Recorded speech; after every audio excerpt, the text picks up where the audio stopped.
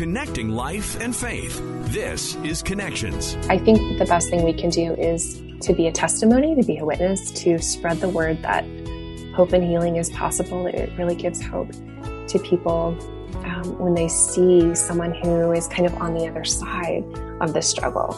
It gives them some hope that healing is possible. And more than anything, we all need so much hope.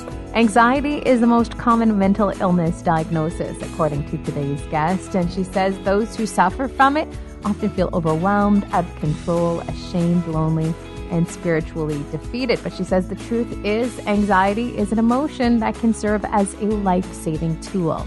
We're joined today by Dr. Amanda Porter. She's a psychiatric nurse practitioner. She's also one of the millions who struggles with anxiety. Today on Connections, she's going to share with us some coping strategies, some spiritual guidance, and refreshing encouragement to help us find freedom from anxiety.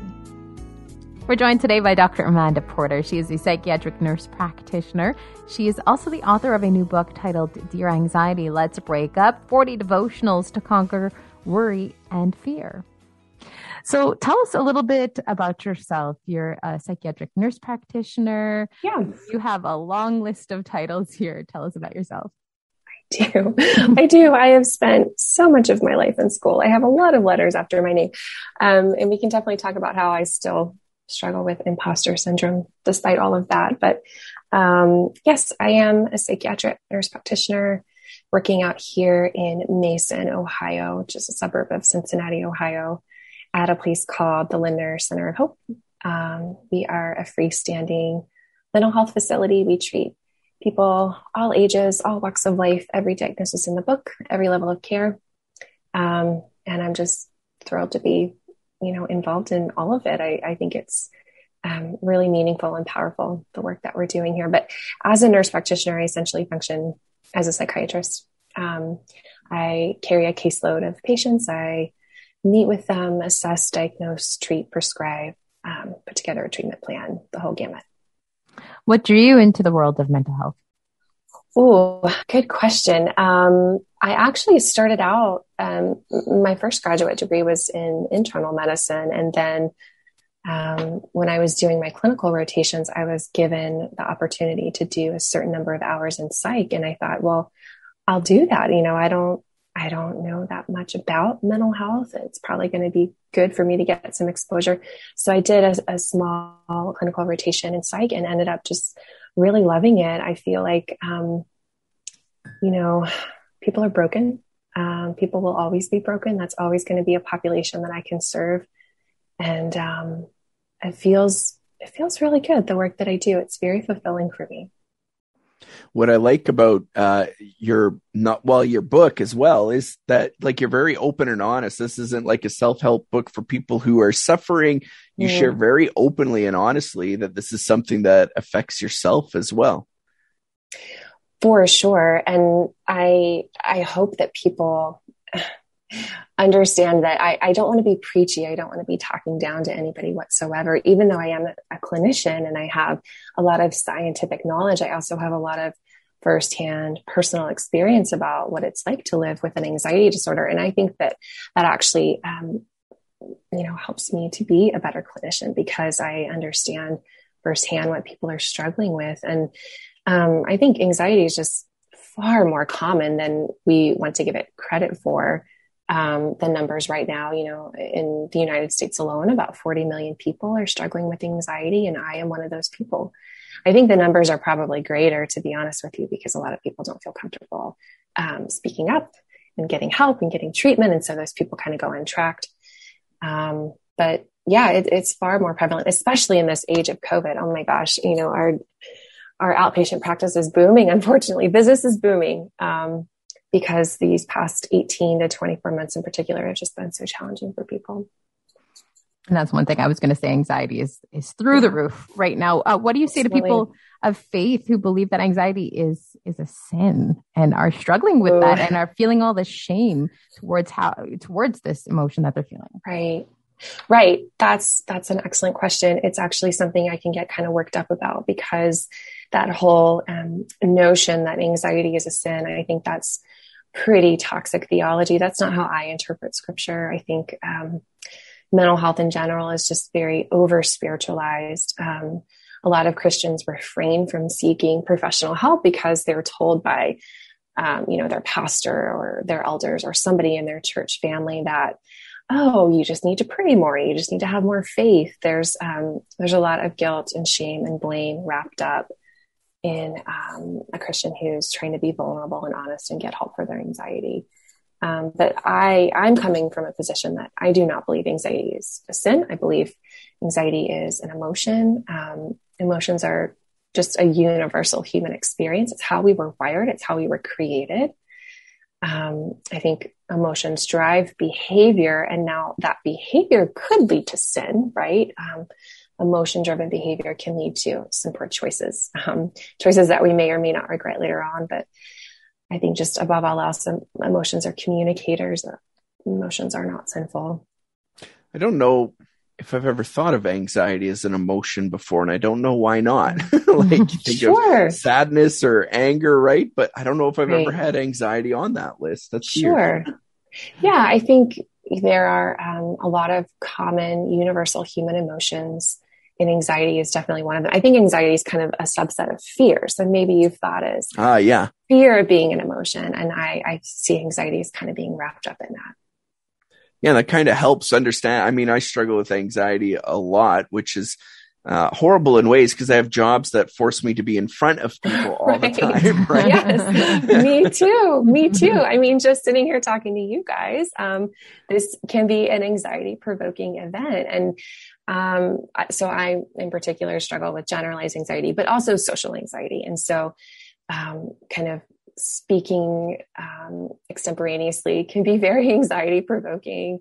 But I think the best thing for me personally is to just power through and do it anyway. I think, ultimately action is the antidote to my fear and to my anxiety. And rather than waiting to feel less anxious before doing things that scare me, before living my life, I'm going to feel less anxious by living my life, by going through those steps, those actions, kind of proving to myself that I am capable of doing things that are anxiety producing. And you kind of get a rush out of it too when you face those anxieties and power through it. What are some other things that we can do to maybe minimize our anxiety? Yeah. And that's always the big question, right? What can I do to get my anxiety under control? I think, this new year in particular, a lot of people are thinking, okay, this is the year that I'm really going to act on, tackling my mental wellness and putting together a recovery plan. And I think the number one thing that people need to do is hire a really good therapist. It's really hard to move along this path of wellness and recovery when you're doing it by yourself. You really need somebody to come alongside you and coach you and help you and mentor you to some extent. So number one, hiring a therapist is my top recommendation. And then I think also self-care is huge. And when I say self-care, I mean getting back to the basics, feeding yourself well, hydrating yourself, getting enough sleep, getting in some body work on a daily basis. That's kind of bare bones self-care. And then like next level, next tier self-care is stuff like mindfulness and self-compassion and doing some soul work and having a practice of gratitude and setting those boundaries, setting those limits.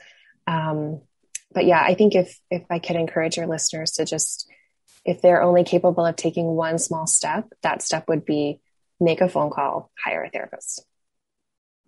Many will be afraid to say that medication is the key, but in a lot of cases that can be the key. What would you say to those who are taking medication for anxiety? Yeah. Medication is, it's just all part of that stigma of mental health treatment. And I take medication every day. I find it incredibly valuable. Some people don't find medication as helpful or valuable. They've learned to incorporate other tools in their toolbox.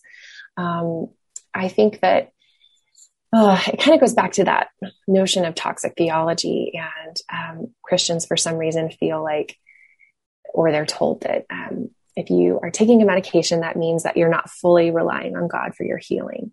And I just could not disagree with that more. God has created such a rich body of knowledge in the clinicians that I work with here and beyond. We have the technology, we have the tools now to where a teeny tiny pill can bring someone an immense amount of relief. And it makes me really sad that there are a lot of people out there who stand to benefit from medication, but they don't pursue that option because they're shamed into believing that if they take medication, that means that they're failing in some way. I kind of go back to the story in the book of John when Jesus is healing the blind man, and he very well could have spoken this man's healing. He could have said, "Go, your eyesight is restored and you are healed." But he chose instead to bend down and gather up some dirt, mix it with a little bit of spit. He formed a muddy paste and he placed that over this man's eyes, and that's what brought his healing. And I keep going back to that story when I think about Christians using medications for their healing. Jesus used a tool in that moment to heal that man, and Jesus is using the tool of medication in my life to heal me from my anxiety. What would you say to those who are sitting there going, "Oh, I'm afraid of medication. I'm afraid of therapy. You know what? I can just control this on my own." In my own personal journey with anxiety, that's me. I'm like, no, I can do this by myself. But really, you can't. Yeah. No, really, you can't. Cannot. Really, you can't. It takes a team. It takes a lot of people in your corner cheering you on and helping sustain you when you feel like you can't sustain yourself. I think, relying on our own self-discipline can, it's just not good. It's not going to end well. We have to incorporate the power of other people, and the power of our Savior in our healing and our wellness. You mentioned we need each other. Yes. You mentioned the healing of the blind man a little earlier. And what I love in that story too is at the start of the story, everybody's asking who caused the man's blindness. Like, was it his parents' sin? Was it his own sin? And Jesus is like, it's nobody's sin that caused this. Right. I think that's an important reminder for dealing with mental health problems too, right? It's not our own doing most of the time, at least, but there are choices we can make to correct it as well, like taking medication. Exactly. And that's probably one of the top questions I get when someone's seeking treatment with me. They want to know ultimately why. Why am I struggling? Where does anxiety come from? Why am I being afflicted with this? And I know why they're asking that question. They assume that if they know the why, that they'll be able to fix it. Sometimes there is a very clear reason as to why somebody is struggling. Maybe there's a metabolic issue going on. Maybe there's a very recent trauma, but there's not always a clear etiology for anxiety or some of these mental health symptoms or illnesses. And it can be really hard to sit with that unknown. It actually makes me quite sad that this field of medicine, psychiatry, we don't have a lot of the answers that other fields of medicine have. We don't have these nice, tidy algorithms that we use to treat people with it. It can be very nuanced. It's not so black and white. And I think that is, that's difficult for people to wrap their head around, especially as Christians. We like things to be black and white. Nuance can be hard for us to accept. Very much. Instead of a cure, it's more healing. Oh, for sure. Those two words mean very different things to me. And I think it's important that I help people understand that when they're coming to me for treatment, we're not going for a cure. There is no cure for an anxiety disorder or for depression or for bipolar. There's certainly management. But the goal is not eradication of symptoms, but rather manageability. I mean, all of these things are chronic, lifelong struggles, anxiety, depression, whatever you're going through. That is something that you're going to be dealing with on some level to some degree for the rest of your life. So the goal is not curing, because that's not realistic, but rather the goal is healing, which is, more of peace, and acceptance of an outcome. A person can say, it is well with my soul when it's not well in their body. I think of that, It is well with my soul. Very different than saying it is not well with my body. Yeah. That's what I was wondering about, like that lifelong struggle, right? And sometimes it feels like God has abandoned you then, but if you can move to that position where you're able to give praise and thanksgiving still, or say it is well, then that can really help your struggles, I imagine. Exactly. Yeah. Kind of going back to that practice of gratitude. And I talk a lot about that in the book. Having a very consistent gratitude practice literally will rewire the circuitry of your brain and help you to have a more positive outlook. Sometimes as Christians too, one thing that we can get wrong is when we're trying to help others, right? And well, have you tried praying more? Tried going to church or a small group? How can we support people struggling with issues like anxiety as brothers and sisters in Christ? Yeah. Excellent question. Because chances are, if you are not someone who personally struggles with a mental health issue, you have someone in your life who does. And there are definitely right things and wrong things to say to a person who's struggling.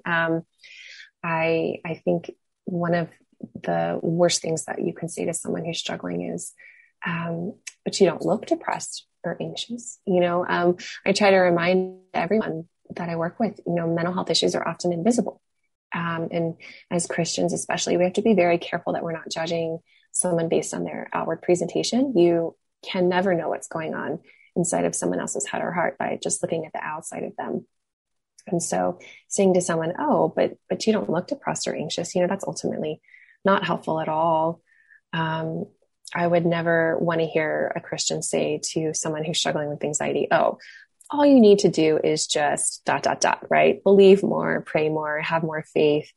That's pretty demeaning. I feel like it's kind of offering this quick fix as if this person hasn't already tried everything that's within their means. I think that also some phrases that I hear Christians throw around, like God doesn't give us more than we can handle, or all things work together for good. Those phrases are incredibly unhelpful to say to someone who's coming to you in a moment of vulnerability. Those things are just ultimately so unhelpful. I think what you could say to someone who's struggling instead, keep it very simple. Say, I'm here for you. You're strong. I believe in you. You're loved. Please don't give up. Say to this person, if you weren't alive anymore, if you weren't around anymore, I would really miss you. That phrase in particular is really vital to say to someone who's struggling with suicidal thinking, suicidal thoughts.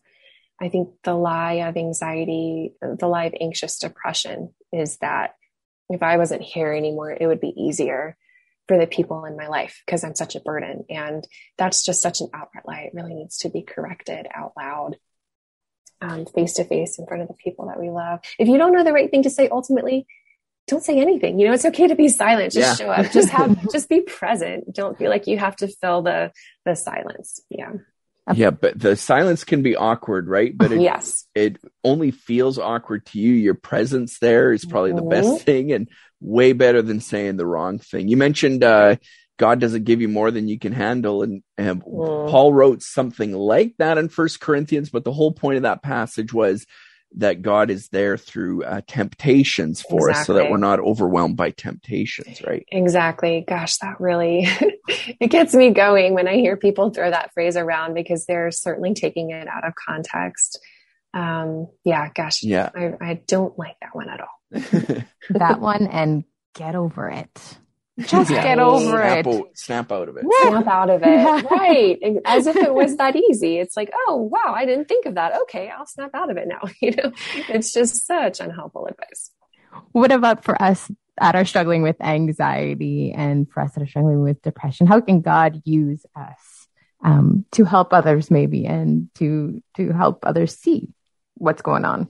Sure.